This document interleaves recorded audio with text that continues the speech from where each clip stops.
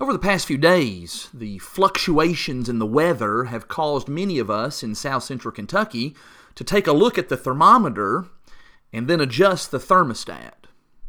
Now, those are two completely different instruments that serve entirely different functions. Thermometers measure and indicate the temperature in a given place. They reflect their environment. They are influenced and affected by what's going on around them. Thermostats, on the other hand, are instruments that are used to change their environment. They influence the climate in a given place. They help make it warmer or they make it cooler. They are not reflective of the outside temperature. With that in mind, think about this. As Christians, we have been placed in a climate of immorality and covetousness and idolatry.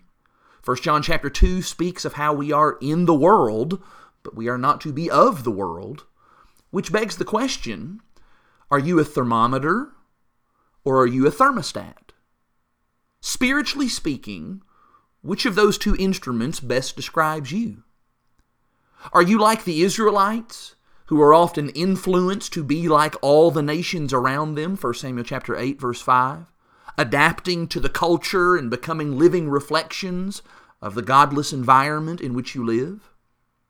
Or are you like Paul, troubled by the spiritual climate that he observed in Athens, Acts 17, verse 16, yet determined to be a force for change in the culture by spreading the gospel of Christ in a place where the Lord is so desperately needed?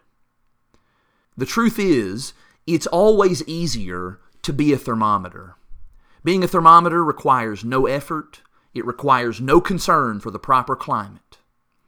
But being a thermostat, that does take effort, and it takes real commitment. Take a minute today to pray for the strength and for the courage to be a thermostat for Christ in the world in which we live.